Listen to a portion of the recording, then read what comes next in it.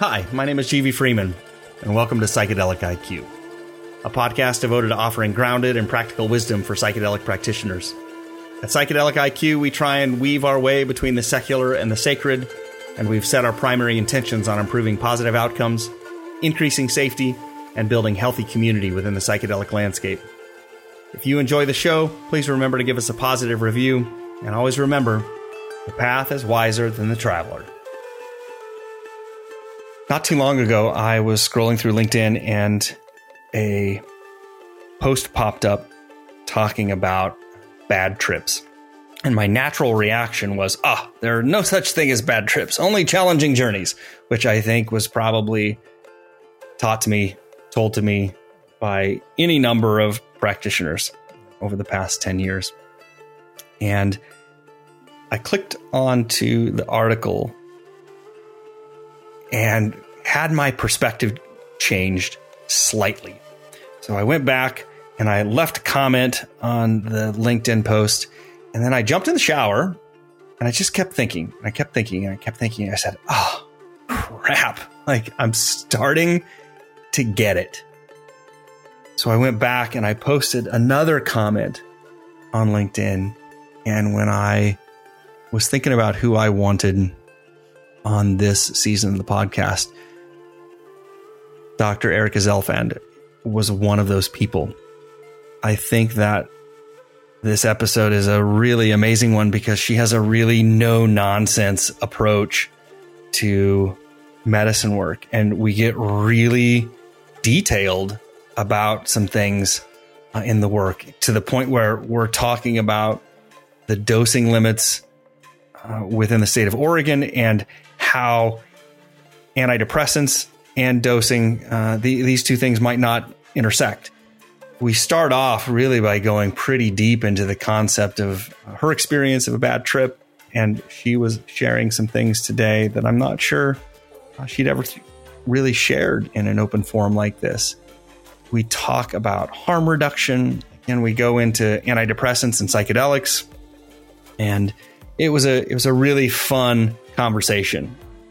Erica's energy is fantastic, and I can't wait to do more work and talk to her again. Dr. Erica Zelfand specializes in integrative mental health, in addition to treating patients of all ages in her medical practice. She's a psychedelic therapist and ketamine provider. Dr. Z is a lead educator in the country's first licensed psilocybin facilitator school, innertrek.org. She is a mentor and an acclaimed international speaker. Her work focuses on bridging the gaps between mind, body, and spirit and unifying conventional and alternative modalities.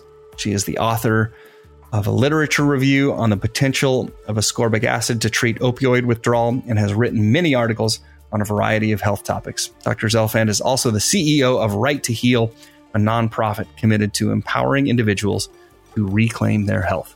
Without any further ado, I'm excited to introduce you to Dr. Erica Zelfand. Erica, welcome to Psychedelic IQ. Thanks for being here. My pleasure. Thanks for having me. I'm a little jealous right now because you're in Mexico, and I'm going to bring this up right now because if people happen to hear things happening, and I can even hear birds chirping in the background, and I'm in St. Louis and I'm a little jealous. So this is what we get today. Yeah. Well, there's a cost to doing business of being here. The birds chirping are the price, but the cost is I live near a church, and I never thought that the noisiest neighbors I would ever have in my entire life would be a church. But setting off fireworks at 6 a.m. on a Saturday, if it's a holiday, is a thing here. So also just disclaim that if you hear any sudden loud booming noises, I'm okay. It's just somebody partying next door. Well, again, I'm sort of jealous in some ways, except if it was 6 a.m. And I was still sleeping. So yeah. Thanks so much for being here. To preface this a little bit, I read an article of yours that had been posted on LinkedIn maybe a month ago, and I said, wow, this is a perspective that I haven't heard before. And frankly, it was a perspective upon reading the article the first time. I was like, I think it's bullshit. I don't agree with this. And then like it sunk in and I said, crap, like there's something here, like something in my body tells me that there's something here. And I can't wait to hear your opinion on this because I think it's something that more people need to hear. We'll get there. For right now, maybe tell us what you do and what got you here. What is your origin story? Oh my gosh. Well, I'll try and give you the postcard version of it.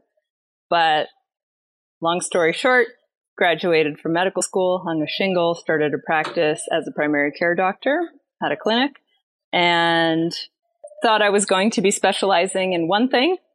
And instead of babies full of ear infections, my practice instead was full of people with depression and anxiety and addictions and people who just had this general, even if I couldn't put a clinical diagnosis on them, just this malaise picture. And I didn't have the right toolkit for supporting them. And my toolkit, just to be clear, it included more than pharmaceutical drugs. I went to one of the only still operating accredited naturopathic medical schools in the country. And so I also had this beautiful arsenal of herbs and homeopathic remedies, IV, nutrients, orthomolecular nutrition. And even still, I felt like, this needs more than methylated B vitamins, what I'm looking at here. And one, I was a new business owner, so I was not going to turn these people away. But two, I also like a good challenge. I like a good puzzle. And so this became an issue for me that I just wouldn't let up on how can I better support these patients in a deeper way than what my current toolkit allows me to access. Yada, yada, yada, ayahuasca ceremony in somebody's living room in Portland, Oregon, yada, yada, yada, messages from the medicine like, hey, you got to share me. And blah, blah, blah, 10 years later, here we are. Oh, the medicine and the messages. I know. Beautiful. Well, what's your passion today? How do you help people today? Knowing that you came from this, from a very westernized medical perspective, how do you help people today? Well, I do a little bit of a lot. So I still do have my medical practice. It's definitely not the 80-hour-a-week beast that it was once upon a time, thank goodness. But I do still have my a micro practice where I do a lot of ketamine prescribing there. In addition to that, I just helped start a nonprofit organization called Right to Heal. And we consult with people all over the world. And we help people get the information that their conventional healthcare providers either won't give them or can't give them because they don't know. And so there are a lot of people who say, okay, I heard about psychedelics on Joe Rogan, and I don't just want to jump off the deep end and, buy a bag of mushrooms and eat it without knowing what the heck I'm doing. I feel like I want to talk to somebody who understands this stuff and get some guidance here. Is this even a good idea for me? Is this the right medicine? I'm on this medication. Is that going to be dangerous? And so we have a platform now where people all over the world can schedule to talk to a doctor who is not going to roll their eyes and tell them they're crazy if they're thinking about doing psychedelics. I'm also a lead educator at Inner Trek, which is the first to be licensed psilocybin facilitator training program in Oregon. I'm also adjunct at a couple other schools. And so I'm training the future army. And part of that training means I have to oversee their facilitation, practicum hours. And so I created a retreat where students could practice on each other. And then they said, this model's really good. Why don't you go do this with people who aren't students? And so yada, yada, yada. Now I'm a retreat operator also. So I'm a little busy. And then somewhere in there's a book that needs to get written. But as soon as God puts an 8th day onto the week, I'll get right on that one. So, so that's a little bit of what I do right now. No, that's beautiful. And if I forget, just thank you for the training. I want to bring it up later, but scienceofpsychedelics.com, you're training a lot of content and some even free content on that platform that you have created. Mm-hmm. And then the nonprofit and all of the retreat stuff. And like, you're really helping people who want to serve this medicine do it in an ethical and safe way. And I think that there's a lot of knowledge being transferred back and forth around these practices, but there's not as nearly as much experiential training. And I really appreciate the fact that you're bringing some of that. Thank you. Yeah, it seems like a lot of the voices that we hear a lot from right now are the researchers, which is great. We need their data. They're not clinicians, right? They don't work directly with patients. And then we have people who want to build up retreat centers, but they've actually never been a healthcare provider before, right? And then we have people who want to start schools who have never worked with actual clients. And so, which isn't to say that none of these people shouldn't be doing what they're doing, but it means we need to talk to one another, right? We need all of the wisdom that's here. And so I've really appreciated kind of being the hub of some of these wheels in this world of, okay, I'm not a researcher, but I actually do work with patients, and I actually do work with medicine, and I also work with conventional medicine. So, when I'm on these forums and, people start blasting about what an idiot you must be if you take antidepressants, I'm going to be like, someone who prescribes them pretty often chiming in here, you're out of line. So, and that's why I also just need to name, if there's anyone who's listening right now who has interacted with my name or any of my content online. Can you hear that, by the way, the background? Just a little bit. Yeah.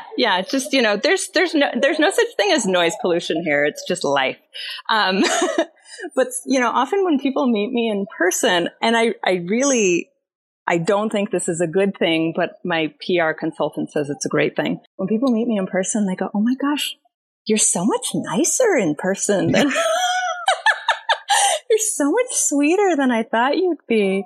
It's like, wow. But I think part of that is like, first of all, I should never post anything in the late afternoon during that like time when I should just take a nap. But part of it also is I feel like I've become, this industry is so much of an echo chamber, and I don't feel like we need another person saying the same thing. And what my different experiences have allowed me to do is to see the nuances of more of these situations. So I feel like in some ways my role has become to be the contrarian in this industry, which is not always the most comfortable spot to be in, honestly. But I'm an Aries. I kind of like it. So,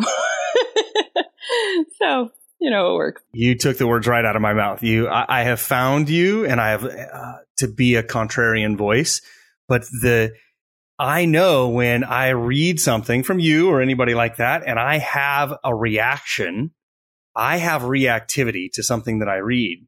Whether I end up believing it or not, my reactivity is an inclination that this is something that I need to pay attention to. Maybe I end up believing it or I don't believe it, but the fact that my hackles go up says, there's something either in them or in me that needs to be examined. And maybe that's a really good place to pivot. This article that you wrote, I think I read it on psychedelic.support. The article title was "Let's Talk About Bad Trips, Separating Difficult from Traumatic." And I actually just want to put a pin in here where we can start from. One of the quotes that I pulled out of here was, "When people insist a little too strongly that there's no such thing as a bad trip if the set and setting are right, I feel uneasy. It's perhaps like asking a rape survivor, yeah, but what were you wearing?" And I think it's the beginning of that article. And I think that there are two really charged points in there, but I totally see where you're coming from. So maybe just give us some perspective on the article and how it came to be. Well, the article was 8 years in the making, honestly. I thought that I would be tarred and feathered the minute I published it, which is part of why it took 8 years for me to actually write it. And had I known that the amount of gratitude and personal messages of thanks that I would receive would be at least 5 times that of the hate mail that I received. I might not have waited quite so long to write it. But the way that the article came to be is, I don't mention this in the article, but my first psychedelic experience was harmful. I had a terrible experience. I took San Pedro in outside of Cusco, Peru, with a shaman, and I had an incredibly dysphoric experience. Now, was it traumatic? Maybe I wouldn't use that strong of a word, but it was not good. It did not clearly serve me. Yada yada yada. Several years later, I'm in an ayahuasca circle and taken ayahuasca already a couple times, had, beautiful experiences, healing experiences. And then in this situation that I write about in the article, I drank the medicine. I had a powerful first half of the night. I did some good forgiving, old things that it was just time. Like, oh, Erica, when are you going to let this go? And I let it go. And then drank a little bit more medicine and things just went sideways. Things just went not okay. And I'm finding that I'm even nervous to talk to you about it right now because I don't want to be asked, what were you wearing? Or the metaphorical equivalent of that. But the situation that I was in, it was not my first time taking ayahuasca. I trusted the facilitators. I knew the people there. I liked them. I was literally sitting next to my then partner of 10 years. I knew the quality of the medicine was good. Like, the container was strong and I was ready and I was really willing to do my work. And I was thrown into a trip that was, it's psychedelic experiences are hard to explain. I also don't want to trigger people with the nuances and the very horrific details of what my trip included. But let's just say it was way too much, way too hard, way too fast for my nervous system to contain. It was just too much. I couldn't hold it. It occurred to me, okay, if I purge, this might get better. I stuck my fingers down my throat. I dry heaved, I actually experienced what insanity may be. I don't know. I hope to never visit that place again. But when we kind of integrated as a group and I shared the experience, people said things like, don't be angry, sister. Everybody gets the trip that they need. You're going to find the lessons later. Like, just trust the medicine. And essentially, energetically, the way that I heard that was just like, shut up and sit down. You're harshing my story about this medicine, right? This is my religion and you don't get to spew your heresy here. And it took me finding a place where I felt like I could say whatever the hell I wanted for me to start doing the healing work. It took a lot of energy work, acupuncture, craniosacral, things like that for me to come back. And then after that experience happened, that's when I heard about the Zendo project, which is supporting people having difficult psychedelic experiences at Burning Man and other festival environments. And having gone through that experience myself, I understood how absolutely important it is that people in that state have support. And then I started volunteering with the Zendo project. I even helped do some of their trainings as well, when they train their facilitators. So, there were some blessings that came out of it, in the same way that there are blessings that come out of being raped, in the same way that there are blessings that come out of having your child die of cancer, in the same way that there are blessings that come out of getting diagnosed with MS, right? Every horrible thing does have some kind of silver lining to it, but nobody gets to shove that silver lining in my face and tell me there's no such thing as a traumatic trip. And I think part of why I've gotten so firm about that boundary was, it's funny. It's like there can be a soft boundary. And then when people disrespect it, you have to make the boundary a little stronger. And then people disrespect it. And you're like, I guess you still don't get it. Bam, stronger boundary, stronger, until, you don't cross this line. And so I think that's why maybe in the article I come across as a bit screechy, because it's been 8 years of being told, no, you weren't. No, that didn't happen. No, you must have done something wrong. For all the guests out there, I just got the 2 middle fingers, which I absolutely love. So, and also, I just need to give a shout out to my wonderful, wonderful parents who don't understand this world at all. They're Russian immigrants. I'm first generation American.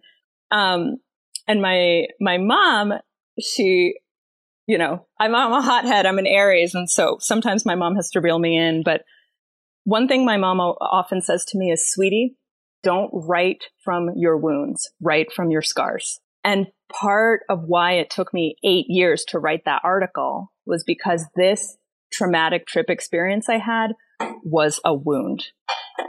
And it wasn't until I felt like I had completed the whole arc of the experience and really integrated it and healed it, which shout out to Peyote. Thank you. Peyote helped me a lot. That I was like, okay, this isn't a wound anymore. Now this is a scar. And now I can write from this place. And now I can talk about this topic, not from a triggered victim place, but from a survivor place. First, thanks. If this is the first time that you're sharing this in a more of a live setting like this, thank you for doing it. And I just want to honor that all of this gets to be true. Mm-hmm. Mm-hmm. And I think that, so you, I don't know where, maybe I saw it from your post, but I made a comment on the original post on LinkedIn, and then I walked away. And I hopped in the shower, and I was in the shower doing some of my best thinking. And I came back and I made a second comment. And so I put it in my notes here. The comment says, well, whose fault was it that she had a bad trip? Did she ask for too much? Did the curandero make her drink the second cup? And it dawned on me how quickly my mind rushes towards judgment and fault finding. I wonder if this is part of the reason why we like to remove bad from the psychedelic lexicon. As a facilitator, how can I rest in a space of best intentions and also an awareness of I just facilitated an experience that caused harm? Mm-hmm. And for me, like, being in both of those places is an uncomfortable place to stay for very long. And I think that's one of the hardest parts about the idea of a bad trip, especially coming from a practitioner perspective, is, well, shit, what responsibility do I have in this? And if I'm not willing to accept that responsibility, there's no way that you can have a bad trip. Mm-hmm. To me, this doesn't feel like that big of a jump because I'm a doctor. And inherently, when you take on the practice of medicine, there is this just ambient risk. I might create harm unintentionally. I do everything I can to cross the T's and dot the I's, but someone can have that idiosyncratic allergic response, or, that site of, where I removed a mole and sutured it up. I practiced sterile technique. It still got infected. There is just an ambient risk that comes with anything. To me, duh. But a lot of the people who are doing psychedelic facilitation, they're not doctors or nurses, or, it's a bit of a bigger jump for them to see that. And that sometimes also, one of the lessons out of this experience for me, first of all, I just want to say the facilitators, the people who carry the medicine and serve me the medicine, in my heart of hearts, I believe that they are really good at what they do, and I trust them. And if I were to drink ayahuasca again, I would go back to their circle. And in fact, I have. I'm not blaming them. They did a great job. And when I wasn't okay, they did a good job of taking care of me also. And one of the lessons for me here is a lesson that I think we've forgotten, but it used to literally be a bumper sticker. Shit happens. It's part of the human experience. It's part of the cost of doing business to be a human. Shit's going to happen sometimes. I'm also going to own something about myself. I have a very high level of neuroticism, and I talk about that in the article as well. There are different characteristics that make up personality, and one of those characteristics is something called neuroticism, which is essentially, how negative are you? How easily does it take for you to go to the dark side, see the flaws in things? I took the Big 5 personality questionnaire when I was writing the article, just because I was curious. I scored in the 86th percentile for neuroticism. So, yikes. And I even mention that to my partner now sometimes when we're arguing and I'm criticizing him. And I'm like, babe, I know I'm in the 86th percentile for neuroticism. Let me just take a pause here and see, is it actually fair that I'm upset with you right now? But that is a predictor for bad trip outcomes is being neurotic. Also, a sign of being neurotic is it really, really pisses me off when people say everything's connected. And I'm like, it patently is not. Right? Everything is delicately interwoven. No, it isn't. I had a bad trip. Shit happens. I'm neurotic. Let's move on, you know? Yeah. All of these things can be true. Like everything was done to the best of everybody's ability. And you had a bad trip. And to make it like to even ground it even more in some reality, you have the ability, your training, your medical training, your understanding of how the human body works and the processes that you had to go through to maneuver your way out of that experience, I think grounds it even more so in some medical, an ounce of medical science saying, yeah, this can happen. And I think that's what I really want people to hear is that even when everybody does everything right and when we have the best intentions, harm can still be caused. And we cannot, as facilitators, blame the medicine. Like we cannot put all of the responsibility. Oh, well, that's just the trip that you were supposed to have and you got what you needed, maybe not what you wanted. We have to be really conscious and have some responsibility as we walk into these conversations. And the worst thing that we can do is gaslight somebody into saying like it'll all be okay. Mm-hmm. Mm-hmm. Yeah. I don't know. Like I'm just thinking if I removed a lipoma from a patient's back and sutured it up and it got infected, I wouldn't be like, well, everybody has the response to surgery that they need. I'd be like, no, wow, we followed sterile technique. I did everything in my power to reduce the chances of this happening. Did you keep the bandage on? Did you use the Neosporin like I told you to? Not to blame the person, but to try and figure out what the heck happened here. I'd be like, sometimes it happens. And I think, I don't talk about my first psychedelic experience ever was a negative one. And when I asked the shaman 2 days later, I was like, why do you think I had such a bad time? Like it was so hard for me and everybody else was having such a good time. He said, it's because you were walking around barefoot. And when you were walking around barefoot, I said, you might want to put your shoes on. And you said, no. And I was like, I smell bullshit. Maybe shit happens. I don't know. Maybe I'm not supposed to take psychedelics because I'm neurotic. I don't know, but I've gotten more healing than harm from them. So, but yeah, I really, GV, I really appreciated what you wrote. Like that you even wrote, I just got out of the shower. And, I remember that comment and I was actually really touched by it. So thank you. Yeah. One of the things that you talk about in the article is dispelling a couple of myths. And one of those myths is there's no such thing as bad. And I think that that's something we've flittered around. And we also find it in the spiritual community. Like there's no such thing as, negative doesn't exist here. Bad doesn't exist here. Everything's perfect. Anger's not allowed. Like those are all heavy emotions. So I want to hear your thoughts on that. But before we go there, I would like to know what your take is or like how much spirituality you build into your practice. My personal practice or my work with clients? Yeah, your work with clients. We can obviously come at it from a clinical perspective. We can come at it from a research perspective. But I have a sense that there is a deep spiritual place that you're operating from as well. There is. There is a deep spiritual place that I operate from, and I don't necessarily disclose it to my clients. Because it's not about me and my spiritual practice. It's about them and their inner healer working with the medicine. And that's pretty much what I tell them is this is your experience. I believe that you have an inner healer. I believe that this medicine works. And the two of them are going to work together to help you heal. And I'm just here to make sure you're safe while it happens. And if you forget that you're safe, I'm here to remind you that you're safe.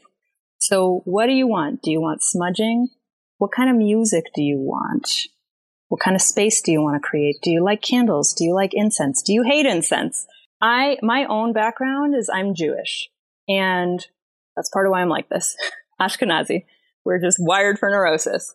But, there is in Judaism, there's sort of this allergy. It's almost like an anaphylaxis to anything that resembles idolatry, which means worshiping idols, worshiping objects, worshiping fake gods.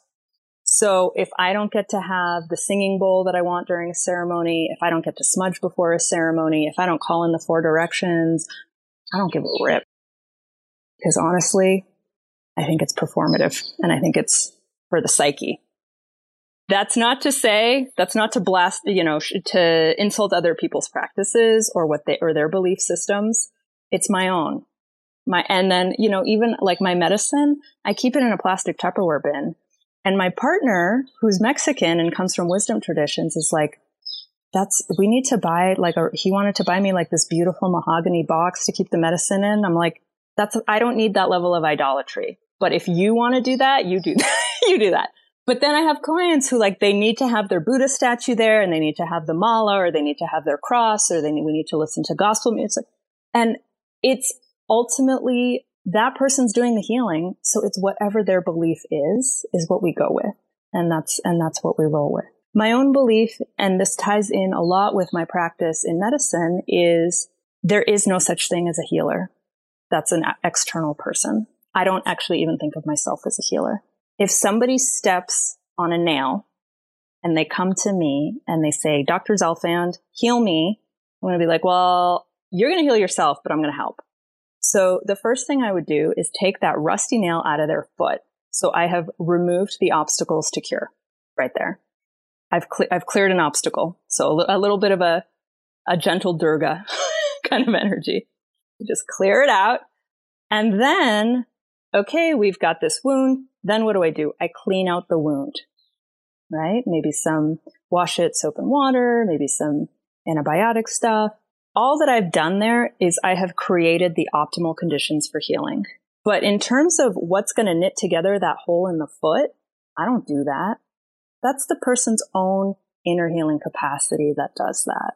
And that's the understanding of that, and my very, very deep and profound reverence for that force is how I show up, whether I'm working one-on-one with a client or running a group.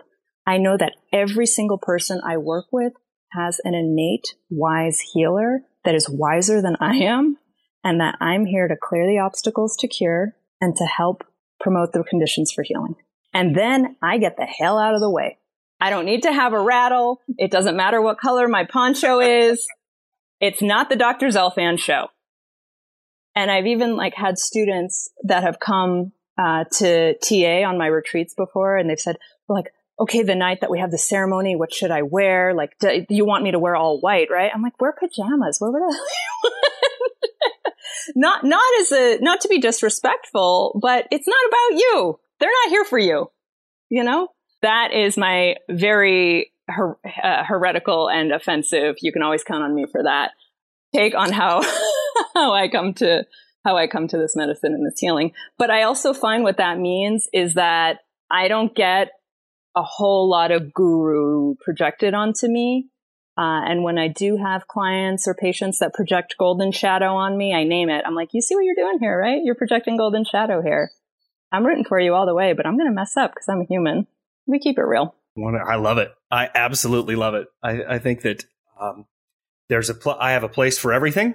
My cosmology is big enough to believe that curandero sucking energy out of a body can do something.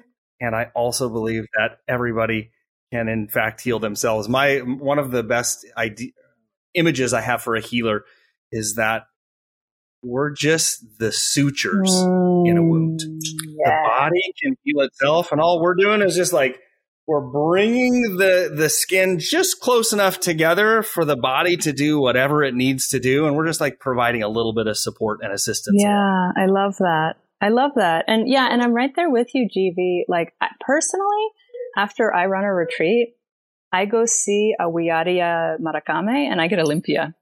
And I'm like, I don't know if this works, but I'm going to take all the protection and help I can get. And he sucks Lord knows what out of me and spits it into a tissue and looks in it. And I'm just like, keep going, bro. Like, you know, so, and then like, you know, I joke about astrology, but I'm like, oh wait, what does my horoscope say? So I can acknowledge, I acknowledge, not just acknowledge, but I celebrate that there are things way beyond what I can comprehend. And I don't have to fully understand everything to respect it, to coexist with it, to celebrate it also. So I just want to be clear. I don't throw away everyone else's practices. I really do welcome it all. That was my read on some of your writing, is that there's a place for a lot of stuff, and that you can be in the world and not of the world. Mm-hmm. And you sort of have a foot in both. You can put a foot in spirituality, and you can also put a foot in really grounded, practical medical wisdom. I'm going to go back to this question of, where do you, like, the myth of there's no such thing as bad? Like, where have we gone wrong with this idea of like excluding bad and anger and negativity, all the heavy energy from this weird world that we're living in? What's so bad about something being bad? Like, and then people are like, well, who are you to judge? And I'm like, I'm the user. I'm the one having the experience. So, is there such a thing as bad Chinese food? I don't know. Is there such a thing as a bad lawyer? Is there such a thing as, oh, I built a house and then it fell apart. Did I do a bad job? Maybe. I don't need there to be no such thing as bad, the way that it seems some people like really desperately cling to their need for there to be no such thing as bad. Shit's bad sometimes. Life is hard sometimes. It doesn't all have to be beautiful. It doesn't all have to mean something. Or we don't have to understand whether it does or doesn't all the time. Maybe just part of the human experience is sometimes things are hard and we get to say, ouch. And hopefully someone will hear us and put their hand on our shoulder. Wow. I love that idea. My coach calls it the shitty 50. Like 50% of our life is above the fold. 50% of our life is below the fold in varying degrees. And we have, like, it's all real. It's all here. We have to live in this 3D reality, and avoiding it or acting like that it doesn't exist is really bypassing in any number of ways. That Sean Lawler is another guy that's on the podcast, and we talked about psychedelic bypassing, how this is becoming more and more prevalent. But also, GV, I mean, you asking me is like, is there such a thing as good or bad? I don't know. I'm just a stupid human, like a neurotic one at that. I'm not God. And I also am in the way that everyone is. But it's like, I don't know. Part of me is like, I don't know. It doesn't matter. And in terms of anger, this has come up a bit in our training as well with our students. This, of like all the topics that were controversial when we were teaching our first cohort, I was shocked that this was the like most heated issue right here. Is anger.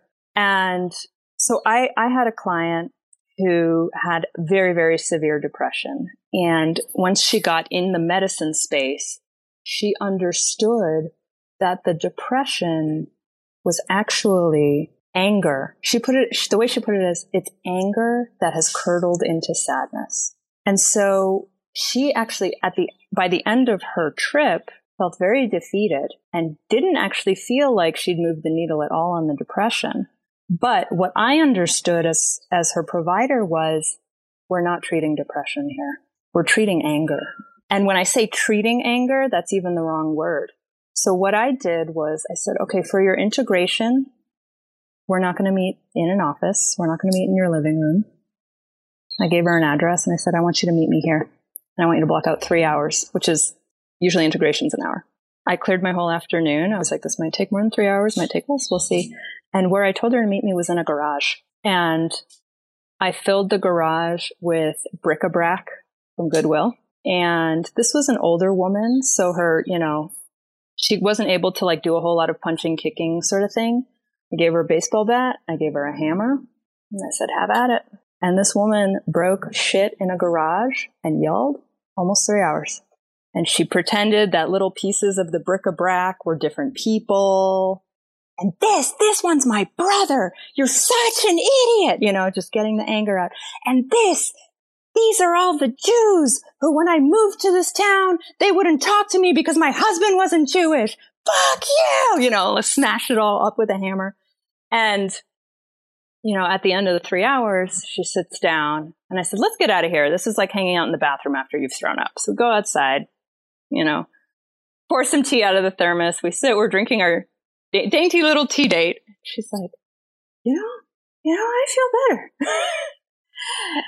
And bringing this to some of our students, they were horrified. Said, are you serious about telling a client to pretend that somebody's face is a pillow that they're punching? Are you serious that we're pretending that we're harming? And they got triggered, right? Sure. No. That's not right. We can't have anger in here. To the point that like some backpedaling had to happen and some apologies. And I was just like, sorry, not sorry.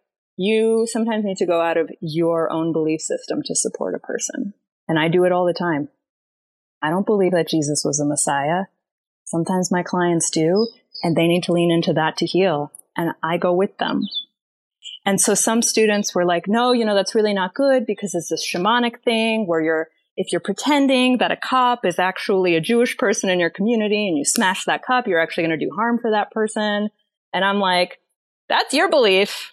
For that woman, it was a symbol. And it wasn't that she actually wanted to kill those people. It was that she needed to move that anger, right? And so something that I tell my patients is that I'm not afraid of your anger. If you direct it towards me physically, that's where we need to reel you in.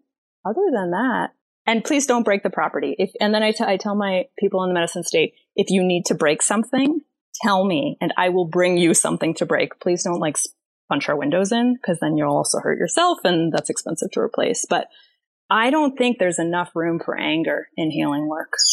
Hallelujah. I don't know many people that I have. What you just said is absolutely my perspective as well. And I had the fortunate benefit when I started doing my healing work. I spent 7 years in group psychodrama. And the therapist that I was working with was so skilled and had been doing it for almost 30 years. But there was never a place in my life where anger was okay. I was a kid who grew up in a tiny little town where you had to be seen and not heard. And I had to do what I was told or else there was punishment. And this was the first place where I got to scream and feel all my feelings. And then we would shake our hands at the wrist and we would start making noise and moaning would turn into yelling and then screaming. And then the best part was a wiffle ball bat sitting right in front of me with a pillow. And I got to beat the shit out of this weekly for 7 years. And today it blows my client's mind when I can sit in front of them and say, your anger is welcome here.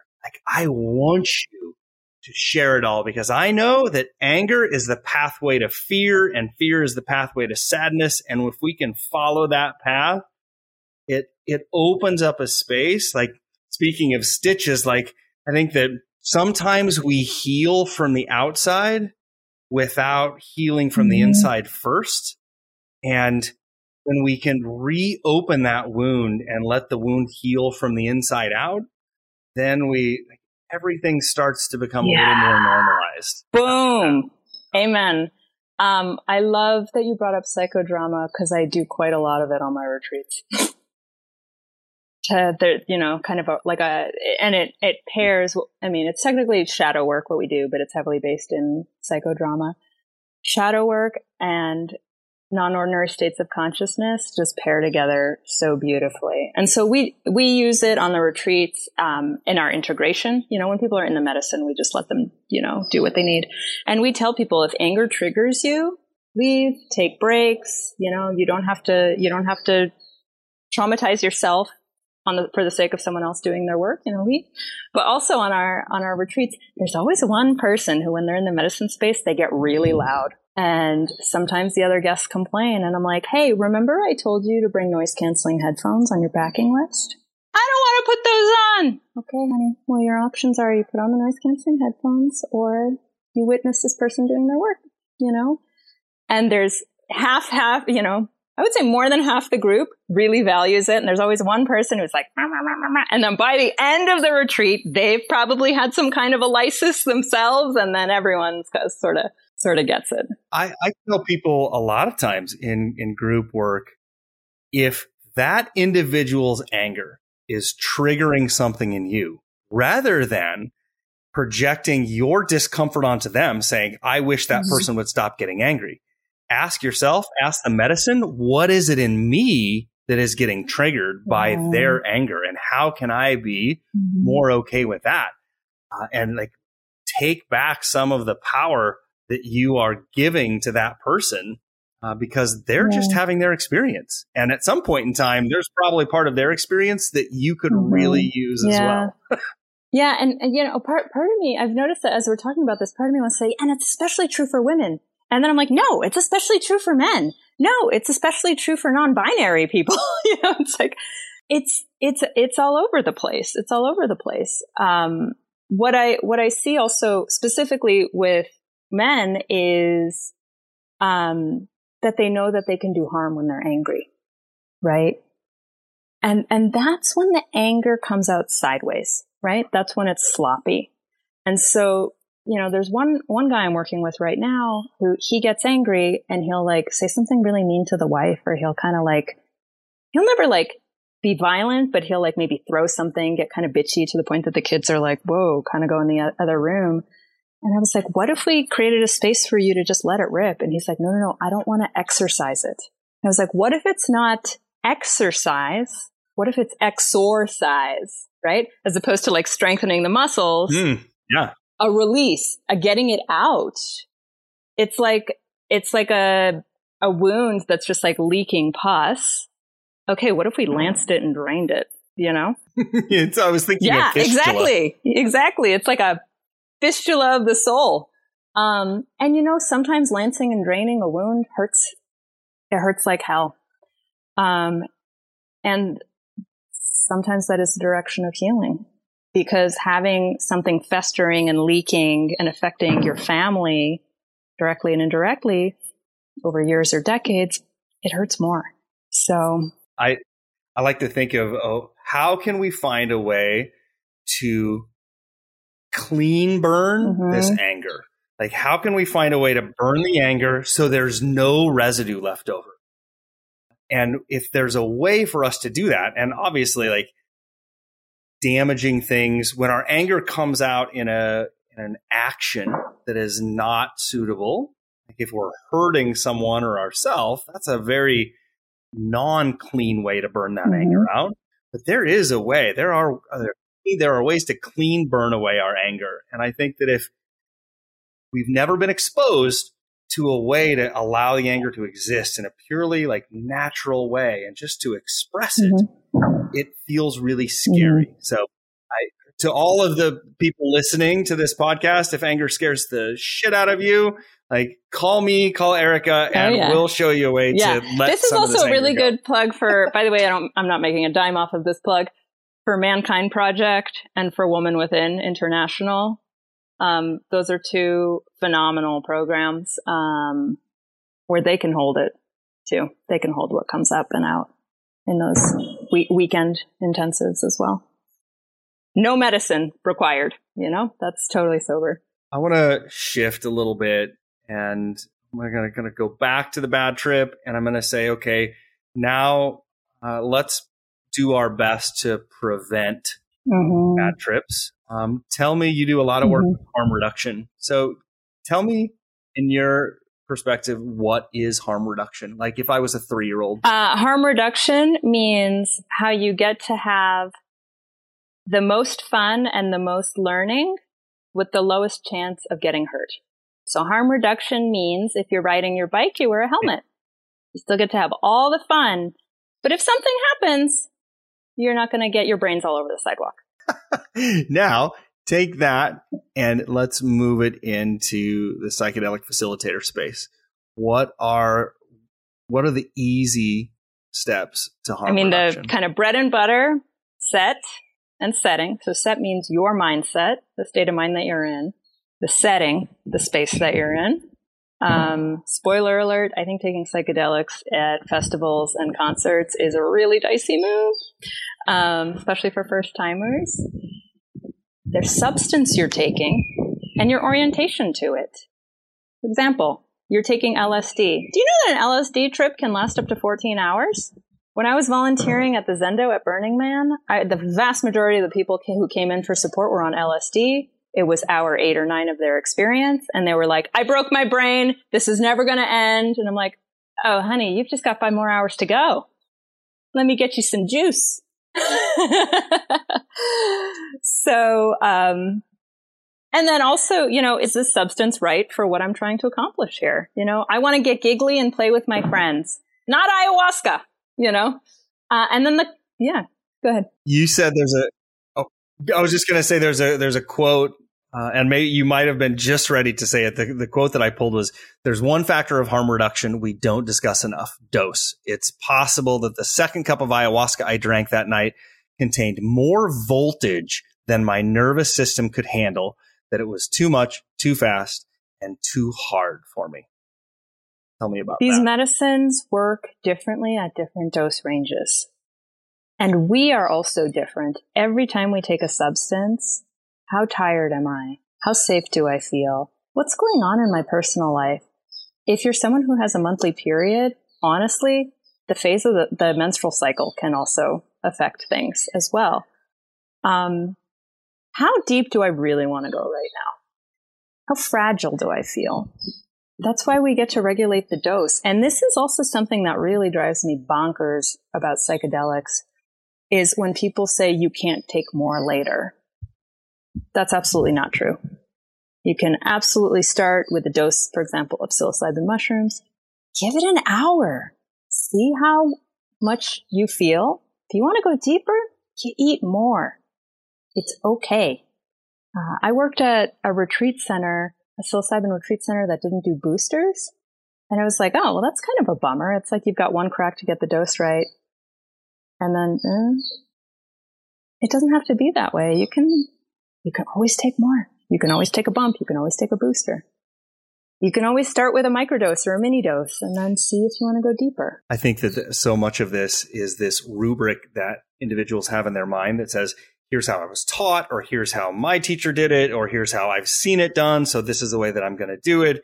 And if we only watch what other people are doing, or if we only acknowledge what we've been taught, we lose a lot of the nuance out of the possibilities. And honestly, that's the reason for this podcast, is to have somebody like you you might be talking to someone who was taught you serve one amount at the beginning of a ceremony and then you just let people write it out. And I hope that that person on this podcast says, well, clearly there might be another way. It's not the way that I was taught, but there might be another way. Have you heard there's this story about a woman makes ham, and the way that she makes the ham, she buys the roast and she cuts just one end off the roast and she puts it in the pan and puts it in the oven. And her daughter says, Mom, why do you cut the end off of the roast before you? And her mom was like, oh, because I learned from my mother, and that's the way that my mother has always made it, and that's our tradition. And then the daughter goes, and then she goes to Grandma. She says, Grandma, how come when you make a roast, you cut the end off the roast before you put it in the oven? And Grandma's like, oh, just because my pan isn't big enough.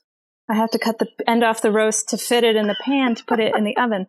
So I think there are certain traditions like that, especially when we are outsiders of a culture and we really want to honor. This is from a completely, not just innocent, but actually respectful stance. We really want to honor the tradition of that culture and how we work without fully understanding it. And how much of our practices are, oh, but their pan was just smaller than the pan that we have.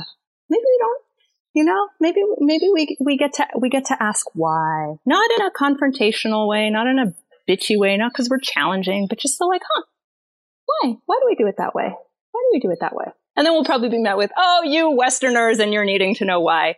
But sometimes, we'll learn something and be like, oh, okay. Well, I don't want to do it that way. Okay, good. I'm glad I asked. Yeah, I spoke to a curandero a few years ago who always recommended that we wear white to the ayahuasca ceremony. And I said, like, why are we wearing white? And he goes, well, there is like kind of an esoteric reason why people wear white. But the reality is, like, it's easier to see each other in a dark room when we're wearing white clothes. And I'm like, oh, that makes sense. Like, that's a really good example of me not overcomplicating the situation to say like, oh, I need to wear white so the clean energy can easily move through my body better. Yeah. I was like, no, it's just very practical. It's very practical, actually. It's very smart. Personally, my staff, we just wear glow in the dark stickers on our chest and back, but white works really well too. I remember when I was in medical school, we had a wonderful teacher who, there was, a little bit of, I don't know, I think folks had a little bit of a God complex with him. And honestly, a lot of us who ended up working with him had daddy issues. I don't include myself in that statement. I have a great dad, but we kind of looked up to him as this like demigod figure, and he would assign us in groups of 2, like, okay, you 2, you're going to go see Bob. Bob's going to be your patient today. And you 2, Alice is going to be your patient today. And he would hand the chart for the patients. This was when we had paper charts, to one of the 2 students.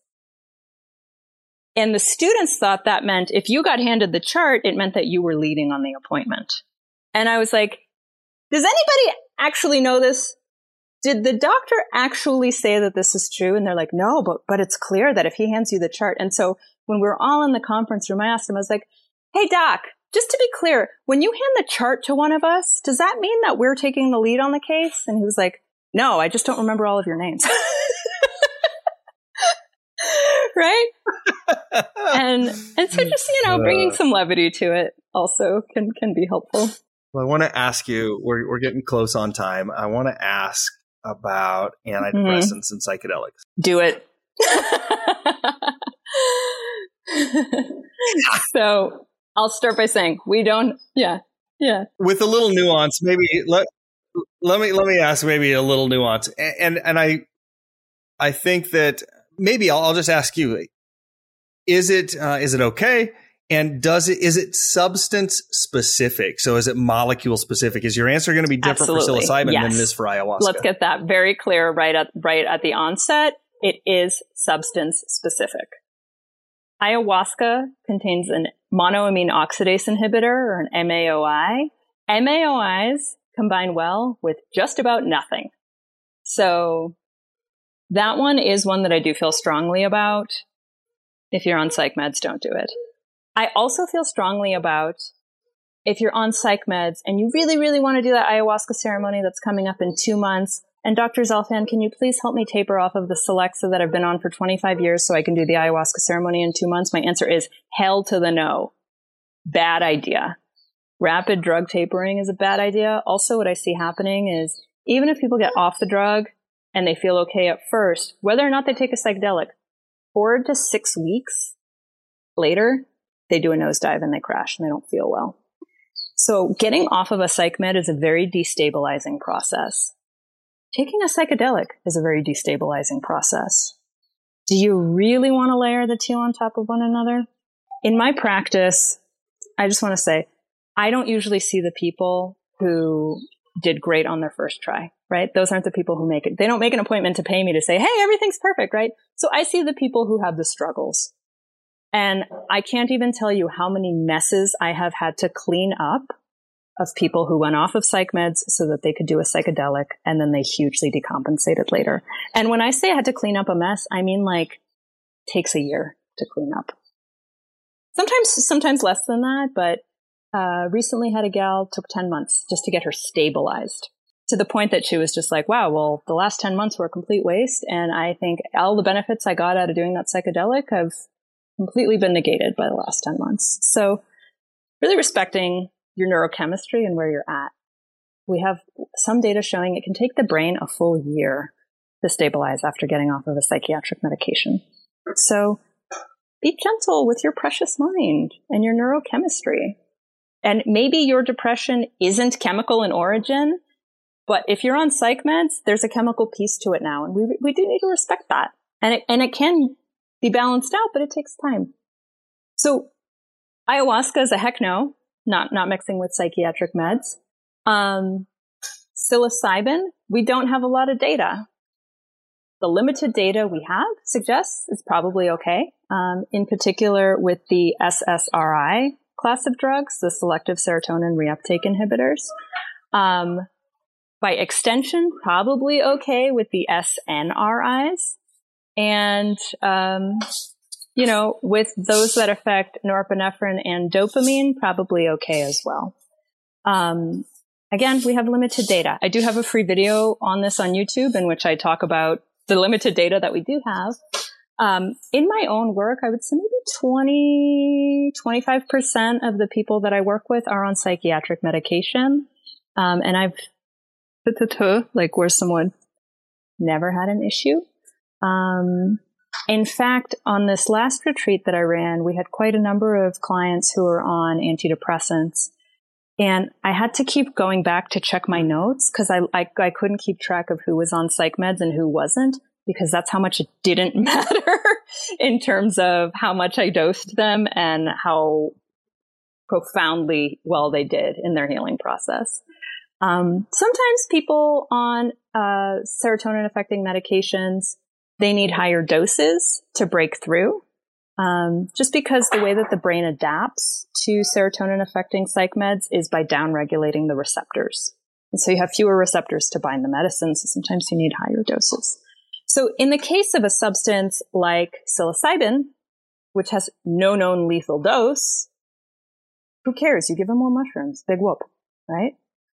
But then we have other substances that do have toxic thresholds. For example, MDMA. So if someone is on an antidepressant, on an SSRI antidepressant, should be very specific, on a serotonin affecting antidepressant, and they want to do MDMA, they might do just fine. Or if they get those blunted effects and they need to take a higher dose of MDMA, well, how high are we talking about here, right? Are we saying, okay, they need 120 milligrams instead of 100? Big whoop, no issue. Do we need 200 milligrams? That makes me a little more nervous because MDMA is neurotoxic. Other thing I say that people don't want to hear, MDMA is neurotoxic, people. So, and if you need to take a higher dose so you can break through your Lexapro ceiling, you actually could harm yourself if that dose gets too high. So that's where the dance comes in. Also with Wellbutrin, because it affects norepinephrine and dopamine, there's a potentiation effect. So you can actually, with that one, take less MDMA because they're going to kind of amplify one another. Now, big shout out to Ben Malcolm, the spirit pharmacist, who didn't teach me everything I know, but sure taught me a heck of a lot. But also what I know is that there's a lot that we don't know. So we're all still learning together right now in this. Ben is also a guest on this first season of Psychedelic IQ and also has taught me a tremendous amount. So big shout out to him as well. Okay. Well, we're going to jump into the speed round here. So I'm going to ask 4 questions, just whatever comes to the top of your head. So first, why do you do this? I do this work because my liberation is bound up with yours. What is the most important thing that this work has taught you? Healing is always the right choice.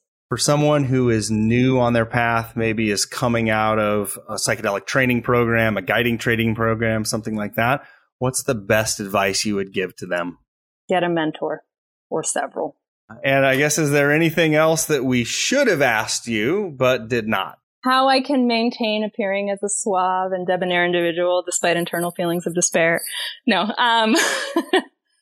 One thing we sort of grazed it, but with this topic of dose, the dose can hugely affect the therapeutic outcome, both in a harmful way and in a helpful way. And a lot of folks who are on antidepressant medications, not all of them, but some of them need higher doses in order to break through that blunting effect. So how that relates to dose is sometimes we have in our heads what a medium-sized dose is, what a high dose is, what a heroic dose is. And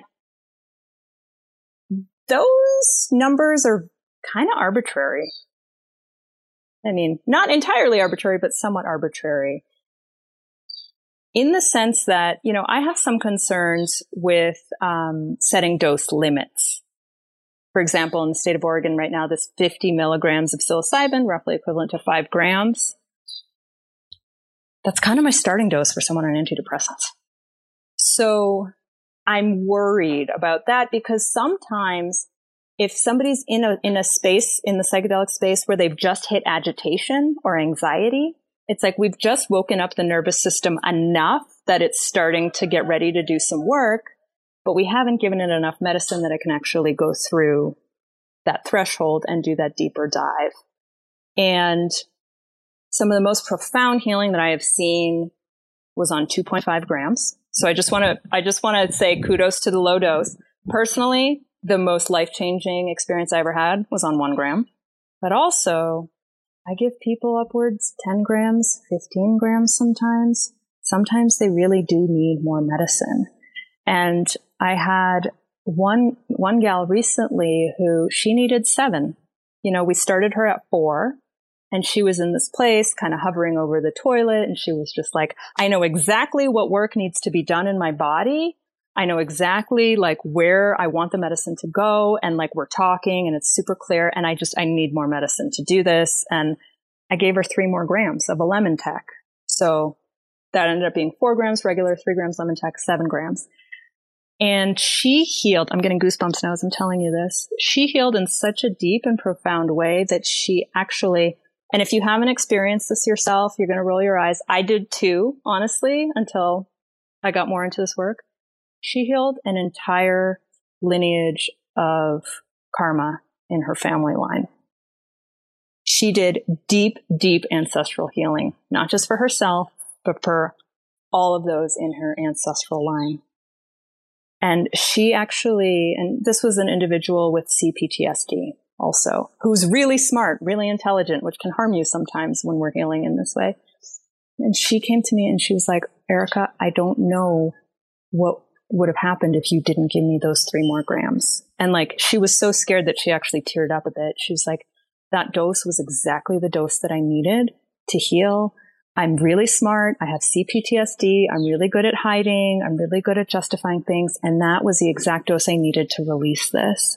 And I'm worried that your clients in Oregon going above ground aren't going to be able to get that if they need it. It's like, honestly, I'm worried too. I still think we've got a good thing going. But that is a little sticking point for me of like, different people need different doses. It has nothing to do with their body weight also. Like tiny 90-year-old women who weigh 85 pounds wet can eat 10 grams and feel sober. And then like you got this big hulky dude in his 30s and like you give him 2 grams and he's like sobbing and drooling all over himself. So individualizing medicine, it's important. So that's my little soapbox on dose. Beautiful. I love it. It's the perfect way to end our time today. If people want to find you online, if people want to get some training from you, we didn't get a chance to talk all about it, but tell them how to find you. So my website is drzelfand.com, drzelfand.com. And then the new nonprofit is right, as in correct, right2heal.com. And on my website, there are also links to the various trainings I have available online, some approved for CME and CE. So that's the central hub to get all the juicy stuff. Thank you so much for your time today. It was such a pleasure talking to you. This won't be the last time that we talk. I'm pretty sure of that. Oh, I hope not. Yeah. Thank you so much, TV. We appreciate it. Take care.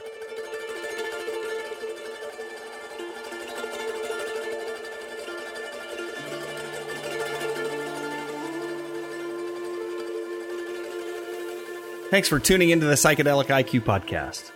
If you've enjoyed this episode, it would really mean a lot if you could leave us a positive review.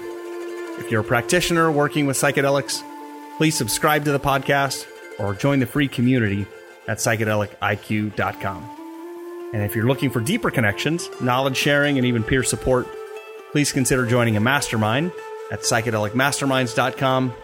Thanks, have a great day, and remember, you're perfect and you're right on time.